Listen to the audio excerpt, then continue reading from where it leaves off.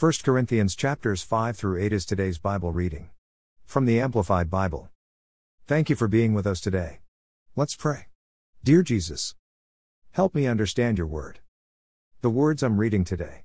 Help me to love others as you have and do love me. Amen.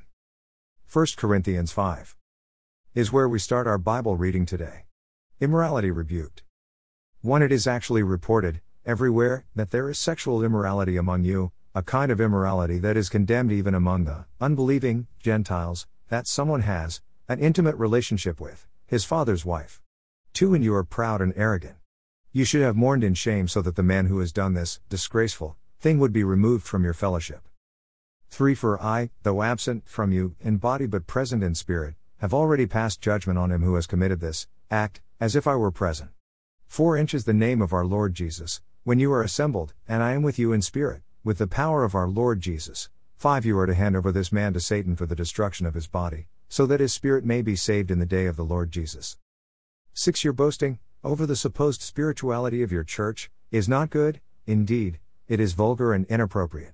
Do you not know that, just a little leaven ferments the whole batch of dough, just as a little sin corrupts a person or an entire church?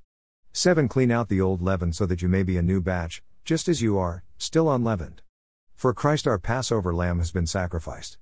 8. Therefore, let us celebrate the feast, not with old leaven, nor with leaven of vice and malice and wickedness, but with the unleavened bread of sincerity and untainted truth. 9. I wrote you in my previous letter not to associate with sexually immoral people. 10. Not meaning the immoral people of this world, or the greedy ones and swindlers, or idolaters, for then you would have to get out of the world and human society altogether. 11. But actually, I have written to you not to associate with any so-called Christian brother if he is sexually immoral or greedy, or is an idolater, devoted to anything that takes the place of God, or is a reviler, who insults or slanders or otherwise verbally abuses others, or is a drunkard or a swindler. You must not so much as eat with such a person. 12. For what business is it of mine to judge outsiders, non-believers? Do you not judge those who are within the church, to protect the church as the situation requires? 13. God alone sits in judgment on those who are outside the faith. Remove the wicked one from among you, expel him from your church. 1 Corinthians 6. Lawsuits discouraged. 1. Does any one of you, when he has a complaint, civil dispute, with another believer, dare to go to law before unrighteous men, non-believers, instead of placing the issue before the saints, God's people? 2. Do you not know that the saints, God's people, will, one day, judge the world? If the world is to be judged by you, are you not competent to try trivial, insignificant, petty cases? 3. Do you not know that we, believers, will judge angels? How much more then, as to matters of this life? 4. So if you have lawsuits dealing with matters of this life, are you appointing those as judges, to hear disputes, who are of no account in the church? 5. I say this to your shame. Can it be that there is not one wise man among you who is governed by integrity and will be able and competent to decide private disputes between his fellow believers? 6. But instead, brother goes to law against brother, and that before judges who are unbelievers? 7. Why, the very fact that you have lawsuits with one another is already a defeat. Why not rather be wronged? Why not rather be defrauded? 8. On the contrary, it is you who wrong and defraud, and you do this even to your brothers and sisters. 9. Do you not know that the unrighteous will not inherit or have any share in the kingdom of God? Do not be deceived, neither the sexually immoral, nor idolaters, nor adulterers, nor perversely effeminate, nor homosexuals, 10. Nor thieves, nor the greedy, nor drunkards, nor revilers, whose words are used as weapons to abuse, insult, humiliate, intimidate, or slander, nor swindlers will inherit or have any share in the kingdom of God. 11. And such were some of you, before you believed. But you were washed by the atoning sacrifice of Christ, you were sanctified, set apart for God, and made holy, you were justified, declared free of guilt, in the name of the Lord Jesus Christ and in the Holy Spirit of our God, the source of the believer's new life and changed behavior. The body is the Lord's. 12. Everything is permissible for me, but not all things are beneficial. Everything is permissible for me, but I will not be enslaved by anything, and brought under its power, allowing it to control me. 13. Food is for the stomach and the stomach for food, but God will do away with both of them. The body is not intended for sexual immorality, but for the Lord, and the Lord is for the body, to save, sanctify, and raise it again because of the sacrifice of the cross. 14 And God has not only raised the Lord to life, but will also raise us up by his power. 15 Do you not know that your bodies are members of Christ? Am I therefore to take the members of Christ and make them part of a prostitute? Certainly not. 16 Do you not know that the one who joins himself to a prostitute is one body with her? For he says, the two shall be one flesh. 17 But the one who is united and joined to the Lord is one spirit with him. 18 Run away from sexual immorality, in any form, whether thought or behavior, whether visual or written.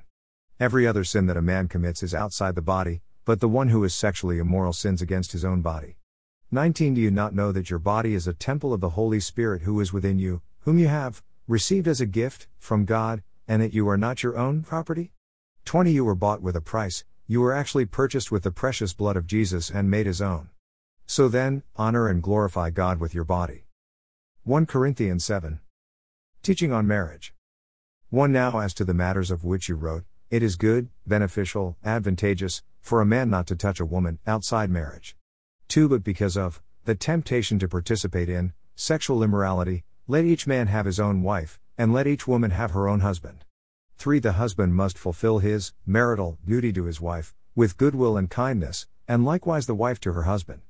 4 The wife does not have exclusive authority over her own body, but the husband shares with her, and likewise the husband does not have exclusive authority over his body, but the wife shares with him.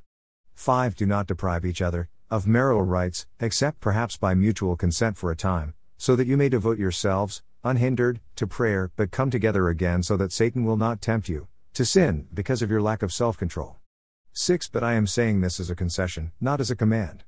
7 I wish that all the people were as I am, but each person has his own gift from God, one of this kind and one of that.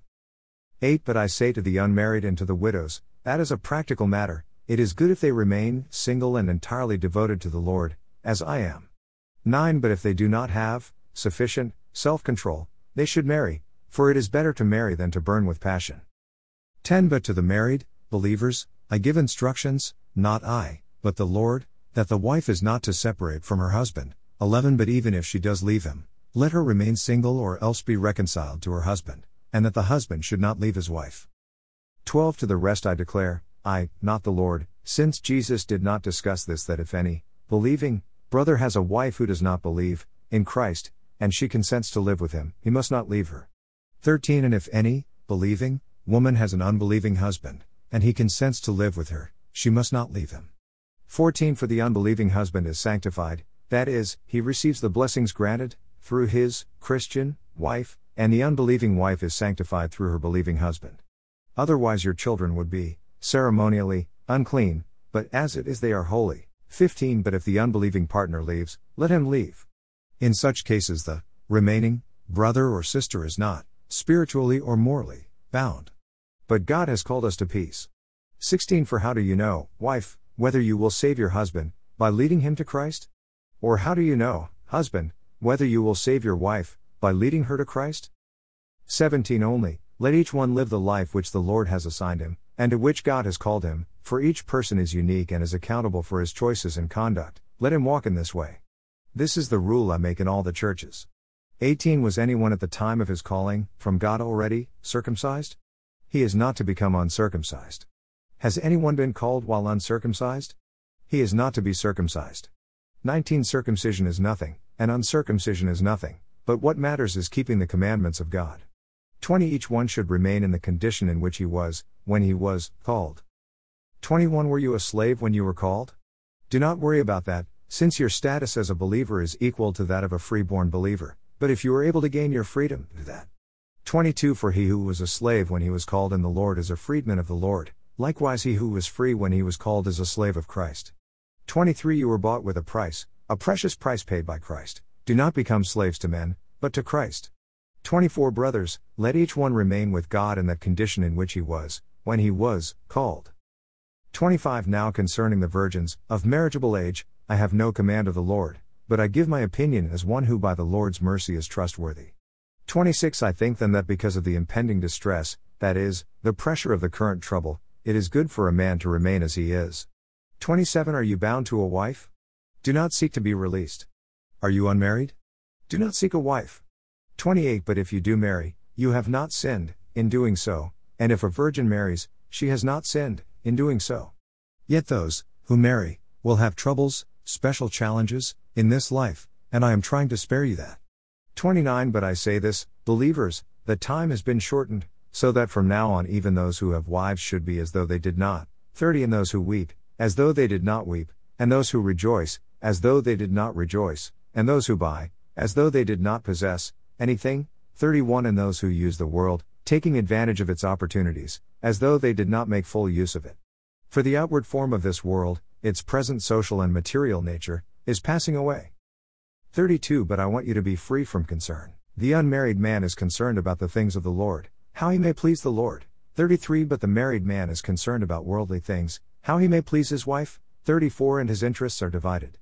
The unmarried woman or the virgin is concerned about the matters of the Lord, how to be holy and set apart both in body and in spirit, but a married woman is concerned about worldly things, how she may please her husband. 35 Now I say this for your own benefit, not to restrict you, but to promote what is appropriate and secure undistracted devotion to the Lord. 36 But if any man thinks that he is not acting properly and honorably toward his virgin daughter, by not permitting her to marry, if she is past her youth, and it must be so, let him do as he wishes, he does not sin, let her marry. 37 But the man who stands firmly committed in his heart, having no compulsion, to yield to his daughter's request, and has authority over his own will, and has decided in his own heart to keep his own virgin daughter from being married, he will do well. 38 So then both the father who gives his virgin daughter in marriage does well, and he who does not give her in marriage will do better. 39 A wife is bound to her husband by law, as long as he lives. But if her husband dies, she is free to marry whomever she wishes, only, provided that he too is, and the Lord. 40 But in my opinion a widow is happier if she stays as she is. And I think that I also have the Spirit of God, in this matter. 1 Corinthians 8. Take care with your liberty. 1 Now about food sacrificed to idols, we know that we all have knowledge concerning this. Knowledge, alone, makes people self-righteously, arrogant, but love, that unselfishly seeks the best for others, builds up and encourages others to grow, in wisdom. 2 If anyone imagines that he knows and understands anything, of divine matters, without love, he is not yet known as he ought to know. 3 But if anyone loves God, with awe-filled reverence, obedience and gratitude, he is known by him, as his very own and is greatly loved. 4 Inches this matter, then, of eating food offered to idols, we know that an idol is nothing in the world, it has no real existence, and that there is no God but one. 5 For even if there are so-called gods, whether in heaven or on earth, as indeed there are many gods and many lords, 6 Yet for us there is but one God, the Father, who is the source of all things, and we exist for him, and one Lord, Jesus Christ, by whom are all things, that have been created, and we, believers, exist and have life and have been redeemed, through him. 7 However, not all believers have this knowledge. But some, being accustomed, throughout their lives, to thinking of the idol until now, as real and living, still eat food as if it were sacrificed to an idol, and because their conscience is weak, it is defiled, guilty, ashamed. 8 Now food will not commend us to God nor bring us close to him, we are no worse off if we do not eat, nor are we better if we do eat. 9 Only be careful that this liberty of yours, this power to choose, does not somehow become a stumbling block, that is, a temptation to sin, to the weak in conscience. 10 For if someone sees you, a person having knowledge, eating in an idol's temple, then if he is weak, will he not be encouraged to eat things sacrificed to idols, and violate his own convictions? 11 For through your knowledge, spiritual maturity, this weak man is ruined, that is, he suffers in his spiritual life, the brother for whom Christ died. 12 And when you sin against the brothers and sisters in this way and wound their weak conscience, by confusing them, you sin against Christ. 13 Therefore, if my eating a certain food causes my brother to stumble, sin, I will not eat such meat ever again, so that I will not cause my brother to stumble.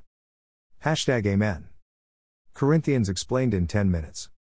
In the short video. In this post. Read through the Bible together. The Bible is made of 66 books. The Old Testament has 39 books. The New Testament has 27 books. We will be reading the New Testament over the next 90 days together. Like, share, follow, and read. Bible to go. It is our prayer that you come to know Jesus, love and worship Jesus, daily pray to Jesus, and share with others what Jesus has done for you. Amen. Read through the New Testament in 90 days. Read and listen. With Audio Bible to Go. Thank you for being here.